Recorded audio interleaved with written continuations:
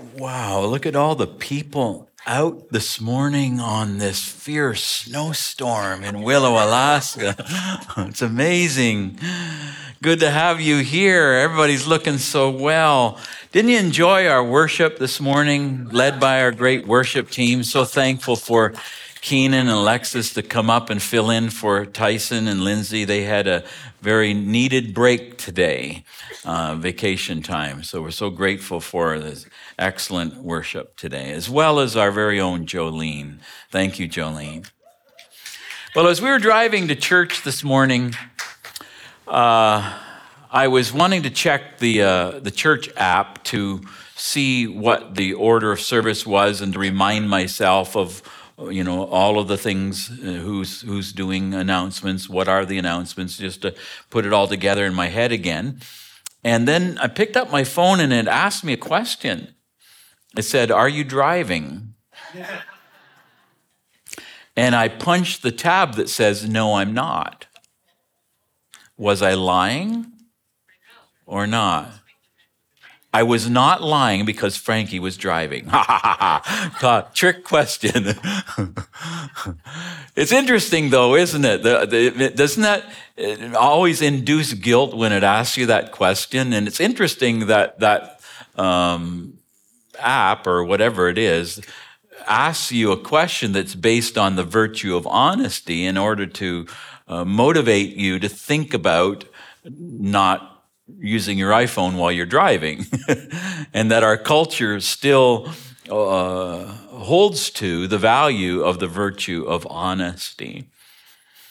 Well, we're doing a study through Proverbs called Asking for a Friend, Wise Answers to Tough Questions. And today's theme from Proverbs is on honesty and dishonesty. So I'm going to try and tackle that. And the tough question that we're going to endeavor to answer, the bigger, broad question, and then going to narrow it down to a more practical question, is why do we live in this world where there's both honesty and dishonesty existing amongst us? In other words, if God is the God of truth who created the world, why isn't there only honesty, only truth? Why is there dishonesty? But maybe the more productive personal question for us is, how can we contribute to changing this world and return it back to honesty without dishonesty? And even more personal, is that even possible in my life, in your life? Is it even possible for me to live with honesty and no dishonesty? Is it possible for our hearts to be congruent with God's heart? So in an effort to give an answer to these questions, I've developed some thoughts from Proverbs on the subject that I'm calling the integrity of truth-telling. So let's give some definitions, first of all. Integrity is when our thinking and our living is in alignment with the truth or consistent with truth. Integrity is keeping our walk in alignment with our words.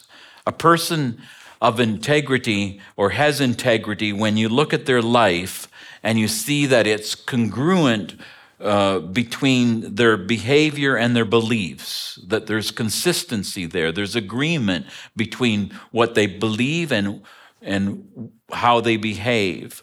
Integrity is closely tied to truth-telling and keeping our word. Integrity could be called truth-living.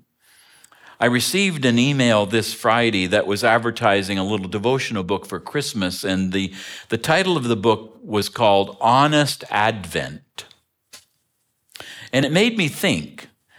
It made me think about congruence between the way that I live and what I believe about Jesus coming to our world. It challenged me to examine myself and my life to see if it's being lived in alignment with that incredible hope and wonder of the truth, God is with us. God came to be with us. Honest Advent. Honest Advent. Does my way of life reflect the evidence that God is with us? It also made me think of some dear friends of ours, James and Evelyn Barefoot. They're at Matsu Regional right now, walking through the valley of the shadow of death. Evelyn has cancer throughout her body. And James and Evelyn are close friends of ours who went to Bible college together, and they've been missionaries their entire life in the Kobuk River area, and particularly the village of Norvik for many years. But their integrity during this time of sorrow is such an inspiration to me. And I was thinking about it when I was thinking about how do I define integrity. I was thinking their lives are lived in integrity. The way that they're dealing with this is such a testimony to their faith, that they actually are walking through the valley of the shadow of death as if they personally know what David meant in Psalm 23 when he says, "Yea, though I walk through the valley of the shadow of death, I will fear no evil, for thou art with me." Their faith is congruent, you see, with the truth that God has revealed about his nearness to us during those times. That's integrity, congruence, or agreement, or consistency. But let's define truth-telling. Truth-telling involves speaking in a way that does not exaggerate or minimize or deny or rationalize or manage or manipulate the truth. Truth-telling is freedom from rationalization, from denial, from blame rendering. It's like Proverbs 28:13 says, "He who covers his sins will not prosper, but whoever confesses or acknowledges or does truth-telling, forsakes them, will have mercy." So truth-telling is not exaggerating or stretching the truth. Truth-telling is not cheating on our tests or cheating on our taxes or cheating on our insurance forms. Truth-telling is the integrity of follow-through. It's keeping our promises of what we say that we're going to do. It's refusing to flatter. It's refusing to slander. It's refusing to gossip or pass on gossip or rumor. Truth-telling is the commitment to conform with fact or conform or align with reality. It's genuineness, it's veracity, it's actuality, being truthful to yourself and to others. Truth is reality. It's actually what is real. It's how things actually are. That's what truth is. Truth-telling doesn't try to bend it then or spin it our way or twist it. Truth is this accurate perception of reality. So truth-telling says things that are consistent or congruent with what is in God's mind, how God sees the world, how God sees us, how God sees the facts. And as we speak those facts, we're speaking them consistent with what God sees and knows. Jesus defined truth-telling this way. He says, "Simply let your yes be yes and your no, no. Anything beyond this truth-telling comes from where? Comes from the evil one." Interesting statement, isn't it? Because it addresses the question as why is it that in this world that a God who is full of truth created, does there exist dishonesty along parallel with honesty? Where did dishonesty come from then? Well, lying comes, says Jesus, from the evil one. And so here's the story. In the beginning, God told Adam and Eve that they were free to eat of every tree in the Garden of Eden, but one, except one. He gave one exception. And they were asked to trust that exception for whatever reason God knew why. God knew best. But he gave one prohibition. One tree belonged to God alone. And if they ate from that forbidden tree, they would die. And that was reality. That was the truth. That was what God said. So eventually Adam and Eve decided that they couldn't accept the fact or live with the fact that God had the prerogative to decide the nature of what was right and wrong, good or bad. And so they wanted to choose for themselves what was good and bad. And they wanted to determine truth for themselves, determine their own reality, live it out according to what they wanted. And so Adam and Eve became the first truth spinners or truth twisters. And it began with lying to themselves about the true nature of that tree and the true nature of God's prohibition and what was off limits for them, what God said no to them about at that moment of time. So in effect, the spin was, God is holding out on us. And that spin led to other spins, and before you know it, they were hiding from and lying to God and to each other. Now, Paul defines in the book of Romans the devil's way of deceiving us, the devil's deception. He says that Satan deceives us by getting us to trade in God's truth for a lie. It's an interesting expression, isn't it? In Romans 1:25, Paul gives that line, and in Romans 1, he's given the foundation of why we human beings need salvation that Jesus brought by coming to the world and dying on the cross. And he gives a basis for the sin in humanity that exists that needs saving. And he describes it in many ways. And he describes it, one way he describes it is by this manner of living according to a lie. And he says our life gets really twisted when we choose to live according to a lie instead of a truth. And the nature of sin, the deception of sin, is getting us to trade God, the truth of God, for a lie. Just an interesting expression of the nature of sin, trading in truth and choosing rather instead a lie, to live a lie. So how does Satan deceive us into trading truth for a lie? Well, he does it simply by twisting the truth. He takes what is good and he twists it to make it look bad. For example, he deceives us into believing that God is not good but evil, that God is not for us but he's against us, that God's will is not for our best but it's for our worst. And sin deceives us by convincing us that God is not trustworthy. And the height of deception is how sin can actually convince us that sin is not actually sin, that good is not actually good, and that God is not actually God. Believing a lie goes on then, it has a snowball effect that it impairs our ability to discern truth.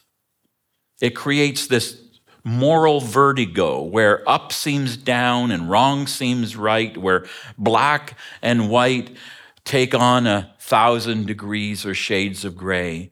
And it's a place where one thing leads to another and we become lost in the deep woods of claiming to be a follower of Jesus, but there's no congruence between his life and ours.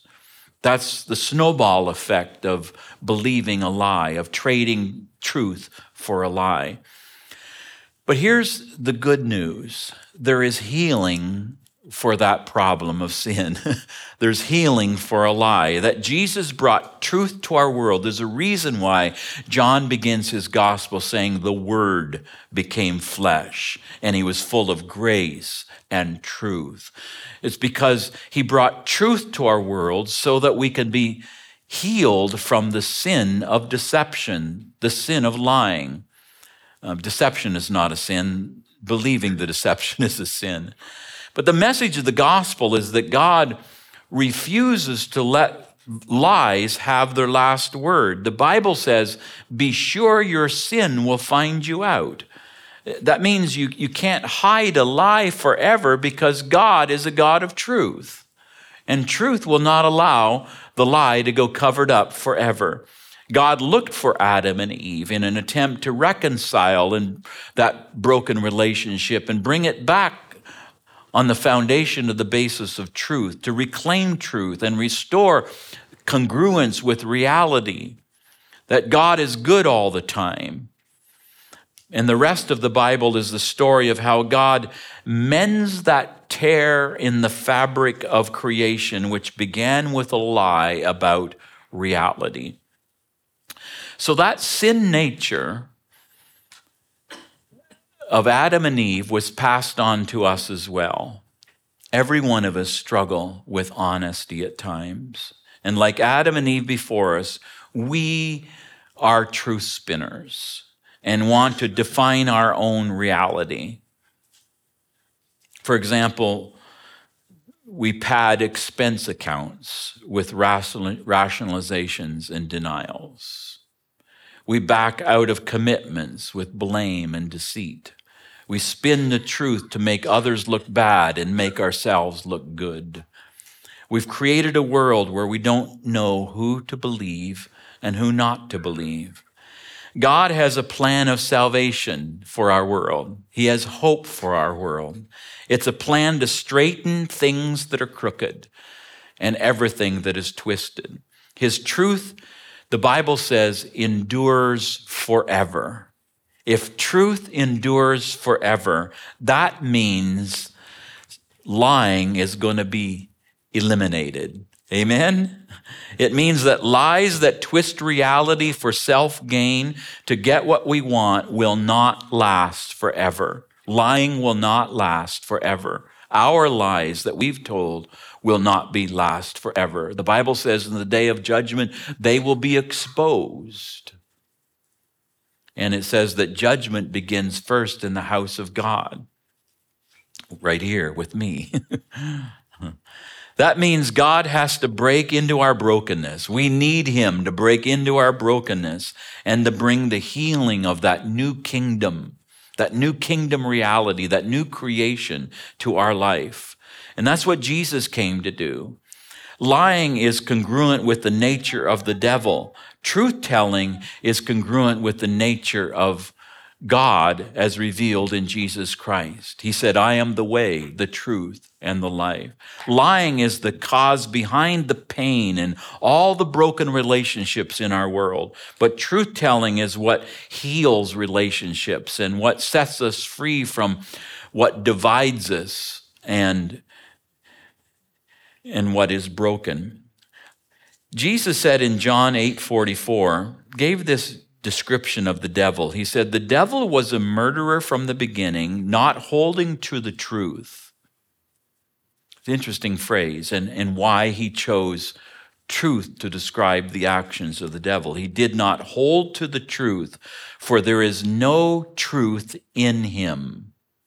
When he lies, he speaks his native language, for he is a liar and he's the father of lies, said Jesus. Jesus didn't pull any punches, did he? The devil is the father of lies. Where do lies originate from? They originate from the devil. If lying is the cause, then, behind our pain, behind the hate, behind all of our discontent, then truth is what will set us free. Jesus said, if you abide in my word, you are truly my disciples, and you will know the truth, and the truth will set you free.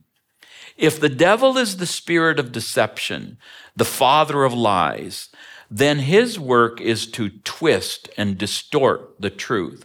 Lying is the spirit of evil and rebellion, of being at odds and enemy of God, to instill distrust in our hearts towards God. But when you practice any form of lying, you're living then in congruence with the darkness. So I want to bring you into what Proverbs teaches about truth-telling and look at 7 things you should know about truth-telling. Proverbs 23:23 says, and I love this verse, buy the truth and sell it not. Buy the truth and sell it not. Think about what that means. This verse has been significant to me all through my life. It kind of reminds me of the parable of Jesus about finding a treasure in the field, and the guy goes and sells everything he has to go and buy it. It shows the significance and the worth of truth, that whatever it costs, Always be truthful. And Proverbs gives us 7 reasons why it always pays. It always pays to buy the truth. Whenever you have a choice, buy the truth. Invest in truth. The first thing we should know, according to Proverbs, about buying the truth is that buying the truth is the best investment you can make. It pays the highest dividend of anything. There's no more profitable decision that you can make to get your life on a firm foundation than to commit your life to the integrity of truth-telling. Proverbs 10:6 says, blessings accrue on a good and an honest life. That's Eugene Peterson's translation in the Message. That blessings accrue on a good and honest life. It means God promises to reward your honesty. He wants us to know that more and more blessings will build up on an honest life. Well, let's go after that then, eh? The reason he says, buy the truth and sell it not, is because it accrues abundant blessings. Abundant blessings. And the second thing Proverbs teaches us about truth-telling is that buying the truth makes you rich and secure in your relationships. Proverbs 10:9 and 10 says, people with integrity walk safely, or they walk securely, but those who follow crooked paths will be exposed. People who wink at wrong cause trouble. Winking at wrong means overlooking or covering up the truth. But a bold reproof promotes peace. Truth-telling promotes peace. So buying the truth produces a rich, secure, and happy relationships. When you buy the truth, it makes you a trustworthy person. It builds trust in relationships. You can't have healthy relationships without trust. Lying will totally damage your ability to have a stable relationship with a person. It has huge social consequences. It jeopardizes trust between people. It tears relationships apart, sometimes irreparably. It blocks intimacy. Intimacy is based on trust and transparency, the ability to be vulnerable with each other, to be authentic with each other. And so buying the truth is the best investment you can make. It makes you rich and secure in your relationships. It produces, thirdly, a lasting legacy and a godly influence. I love what Proverbs 12:19 says. Truthful lips endure forever. Like there's an endurance to it. But a lying tongue lasts only a moment.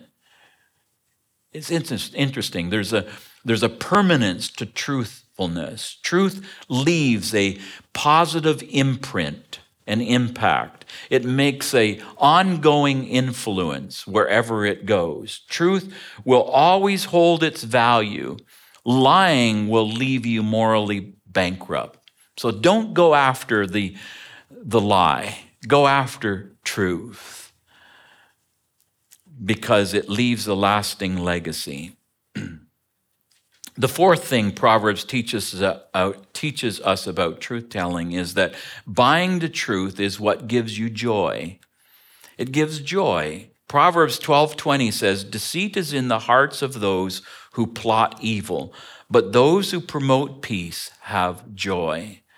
See, joy comes from having a clear conscience, doesn't it?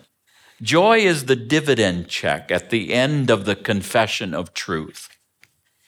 My children always wondered how I had such awesome discernment, like as if I lived so close to the Lord to be able to discern when they had done something wrong.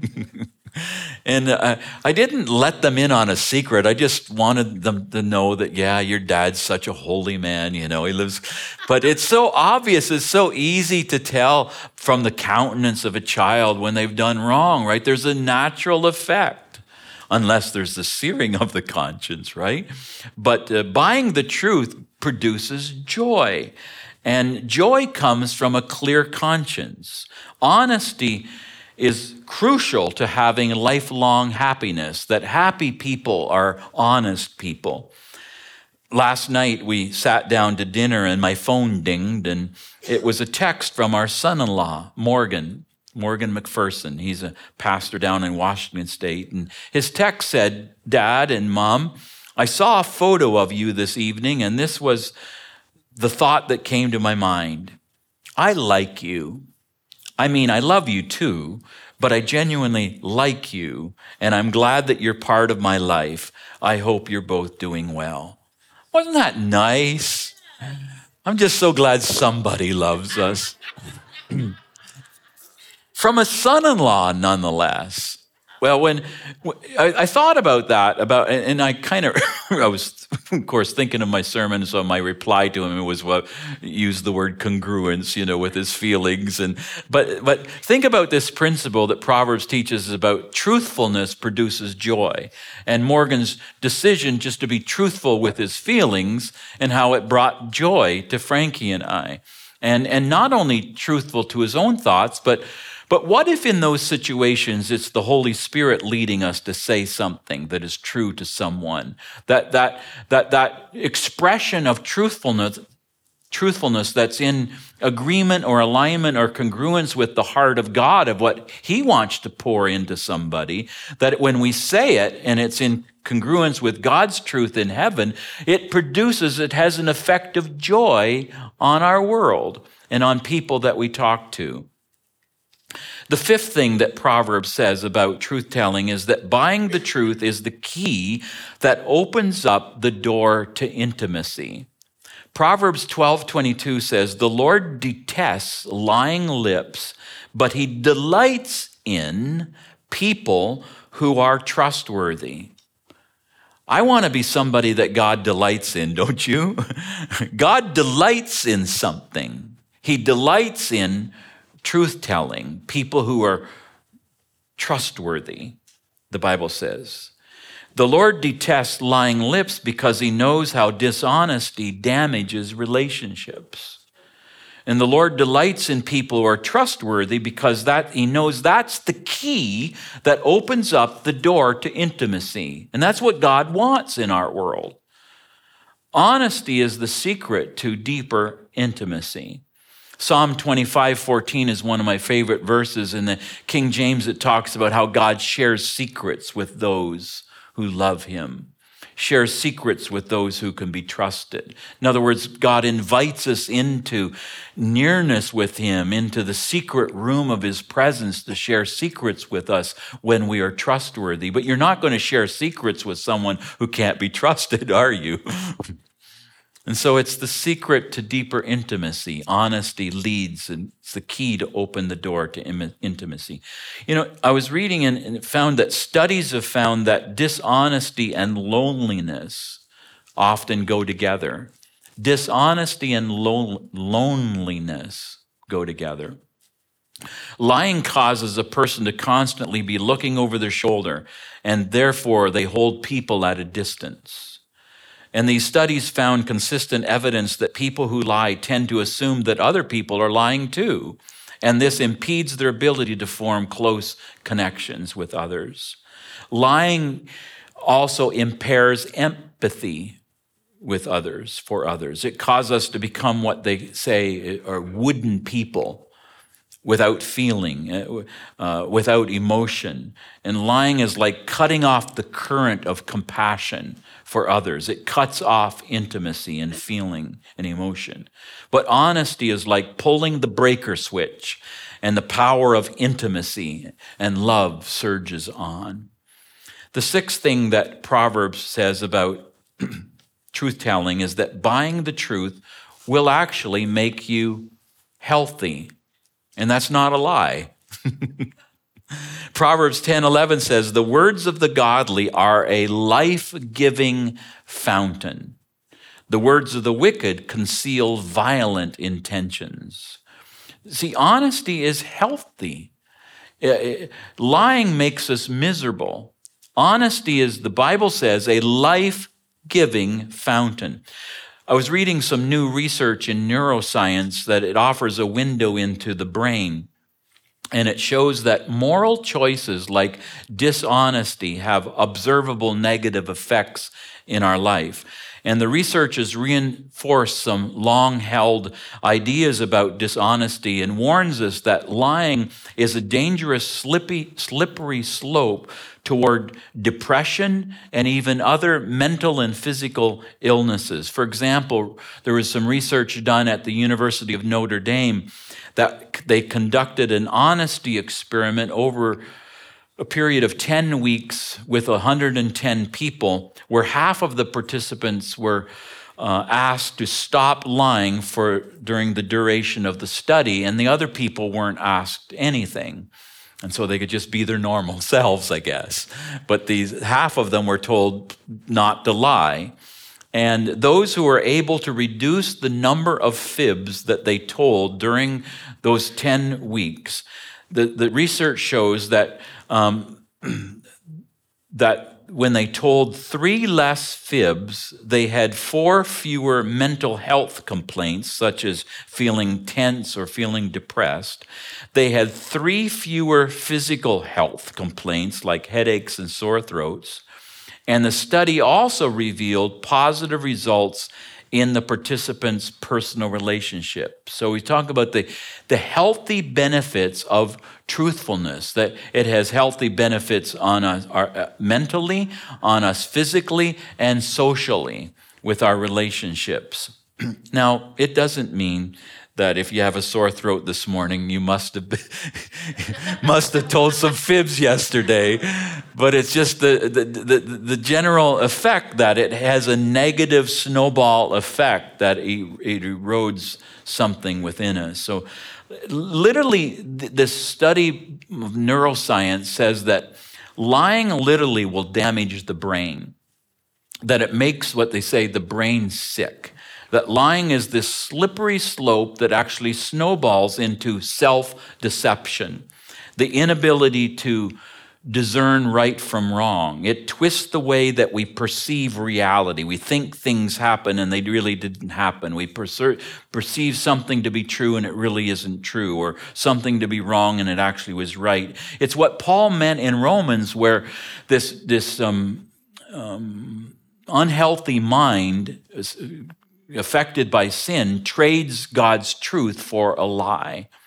And so the brain slowly gets desensitized to dishonesty, and a pattern of lying begins to twist the way the brain begins to perceive reality, truth, as God sees it and God knows it. Lying causes a person to lose the ability to discern right from wrong. And so stop it, right?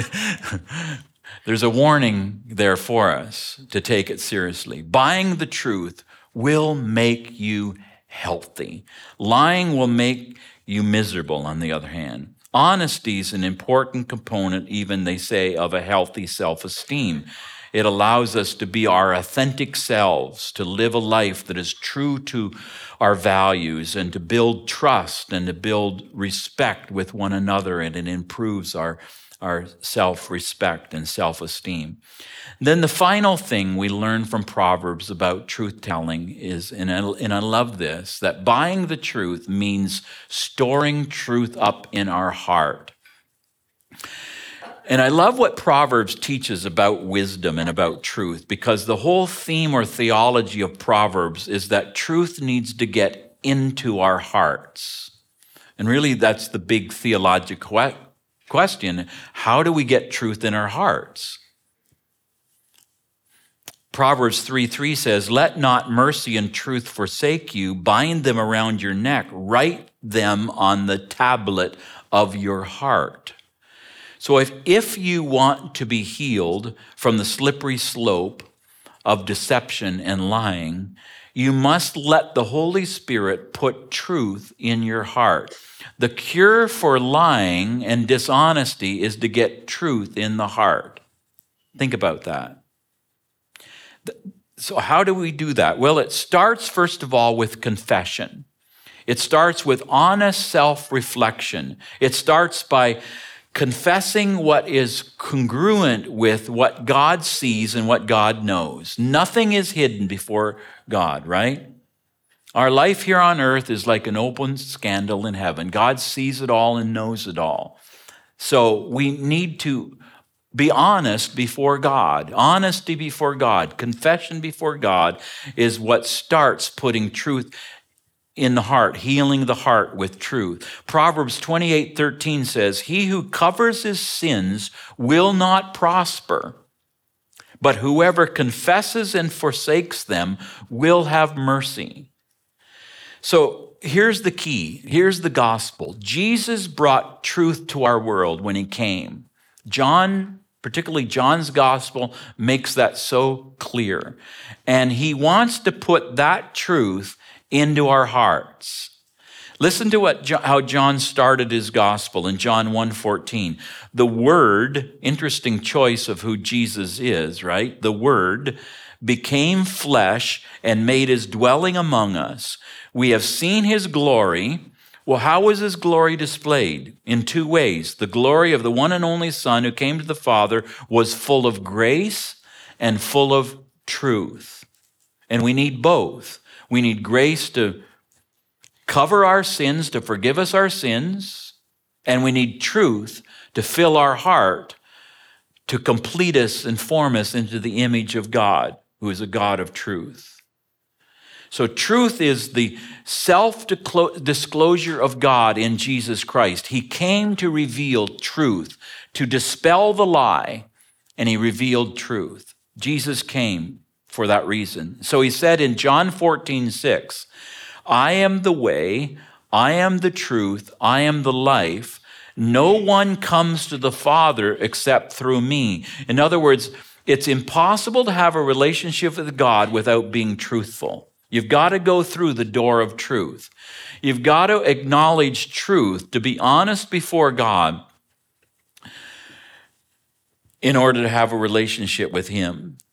And it means that being a Christian then is choosing to live congruent with the truth of Jesus, consistent with Jesus. That's what John meant in 1 John chapter 1, verses 7 through 10. Let's look at these verses. "If we walk in the light as he is in the light, we have fellowship." If we walk in the light, congruent with his light, what happens? It builds intimacy. It develops a relationship. We have fellowship with one another and with God. And the blood of Jesus Christ, his Son, purifies us from all sin. As if that it's not possible for Jesus to forgive us our sins if we are not willing to come honest and clean before him.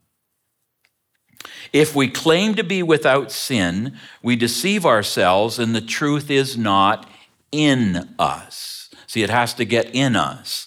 And it's in us when we are acknowledging the truth about our sin. If we confess our sins, he is faithful and just and will forgive us our sins and purify us from all unrighteousness. Two things, forgives us and purifies us. If we claim we have not sinned, we have made him out to be a liar, and his what? Word is not in us. See, the key is the word needs to get in us to change and shape and form our heart into his reality. Finally, truth gets into our heart by the filling of the Holy Spirit. Think of it this way. The filling of the Holy Spirit is a fill-up of truth. You're getting filled up with truth when you're filled with the Holy Spirit. Jesus said that he was going to send the Holy Spirit after he resurrected and ascended to heaven in order to transform us into truth tellers. He said, but when he, the Spirit of truth, interesting designation of who the Holy Spirit is. He's the Spirit of truth. When he comes, he will guide us into all truth. And that's what Jesus meant when he prayed for his disciples. In John 17:17, he said, sanctify them through your truth. Your word is truth. You see, sanctification means to be made holy, to made like Jesus. It's how our heart gets filled with truth. Our heart is filled with truth when we completely consecrate ourselves, set ourselves apart to God's work of cleansing, to allow Him access into our life to see and expose any self-deception and give Him permission to conform our heart to His truth. I don't know if you've ever heard it or not, if you know this, but I want to tell you this morning that God has a gift of sanctification for you today. Maybe you've heard about salvation, how there's forgiveness in the atoning blood of Jesus to pardon your sin, to forgive your sin. But did you know that in the blood of Jesus, there's also provision of grace to cleanse us from sin? It's a gift that brings our heart into congruence with His. The Bible says, be holy as the Lord your God is holy. He wants us to be like Him. And the more that we are sanctified by the filling of the Holy Spirit, the more that we will love His truth. We need our hearts cleansed from sin because sin avoids the truth. It doesn't like exposure. It wants to remain hidden and kept concealed in the darkness. But there's no freedom without confession of our sin. But sanctification is loving the truth. Sanctification loves the truth. It puts a desire in our heart to be holy. It wants a pure heart. It wants the word of Christ to abide within. I remember with a theme song when I was working on my master's degree at London Baptist Seminary in London, Ontario. Their theme song in every day and every chapel service was, "May the mind of Christ our Savior dwell within from day to day," an old hymn. Never heard it before. I fell in love with it there. But may the mind of Christ our Savior, the truth of Christ, dwell in our heart from day to day. That's sanctification, so that there would be congruence between our heart and His, so that we love what He loves and hates what He hates. I want to just close with a prayer for honesty. And I want to include you in this prayer. I want you to pray this prayer with me in your heart. Say it with me. I'm going to lead you in a prayer. And this prayer is going to be our segue to communion. We have communion elements this morning. And I want this prayer to be a way to prepare our hearts to come and receive the elements that remind us of the full provision of Christ's grace that He gave us at His cross. Let's pray. Pray it with me in your own heart. I want this prayer to lead us to Jesus. Dear God, I thank You for Your power to cleanse us from all sin. Thank You for Your gift of sanctification to fill us with the holiness of honesty. I know that honesty is a virtue that You love, so I want my heart to be free from the sin of lying. I ask that You help me to be truthful in all of my dealings with others, to speak the truth at all times, even when it may be difficult or inconvenient. I pray that You help me to be honest in my thoughts, my actions, my very intentions, and to refrain from any form of deception or dishonesty that may harm others, harm my family, or harm myself. I also pray for the courage to admit my mistakes and the strength to make amends to anyone I've wronged by my deception. I recognize that honesty sometimes requires difficult choices, Lord, but I know that with Your guidance, with Your power and presence in my life, I can overcome these challenges and habits. I ask that You help me to be honest with myself, to acknowledge my weakness and my shortcomings, to give them to you, Lord, and to seek your help in overcoming them. And finally, Lord, I ask for your Holy Spirit to fill me with truth so I can live without caving in to the culture around me and bend to the enticements of the devil, the father of all lies. This I ask by faith in the name of Jesus, who is the way, the truth, and the life. Amen. I invite you to come forward, stand and come forward and receive the elements, and let this time be a time of strengthening your faith in the full provision of Jesus' atonement, that he has grace, he has a double cure for sin, the grace of forgiveness and the grace of cleansing. Let's come forward.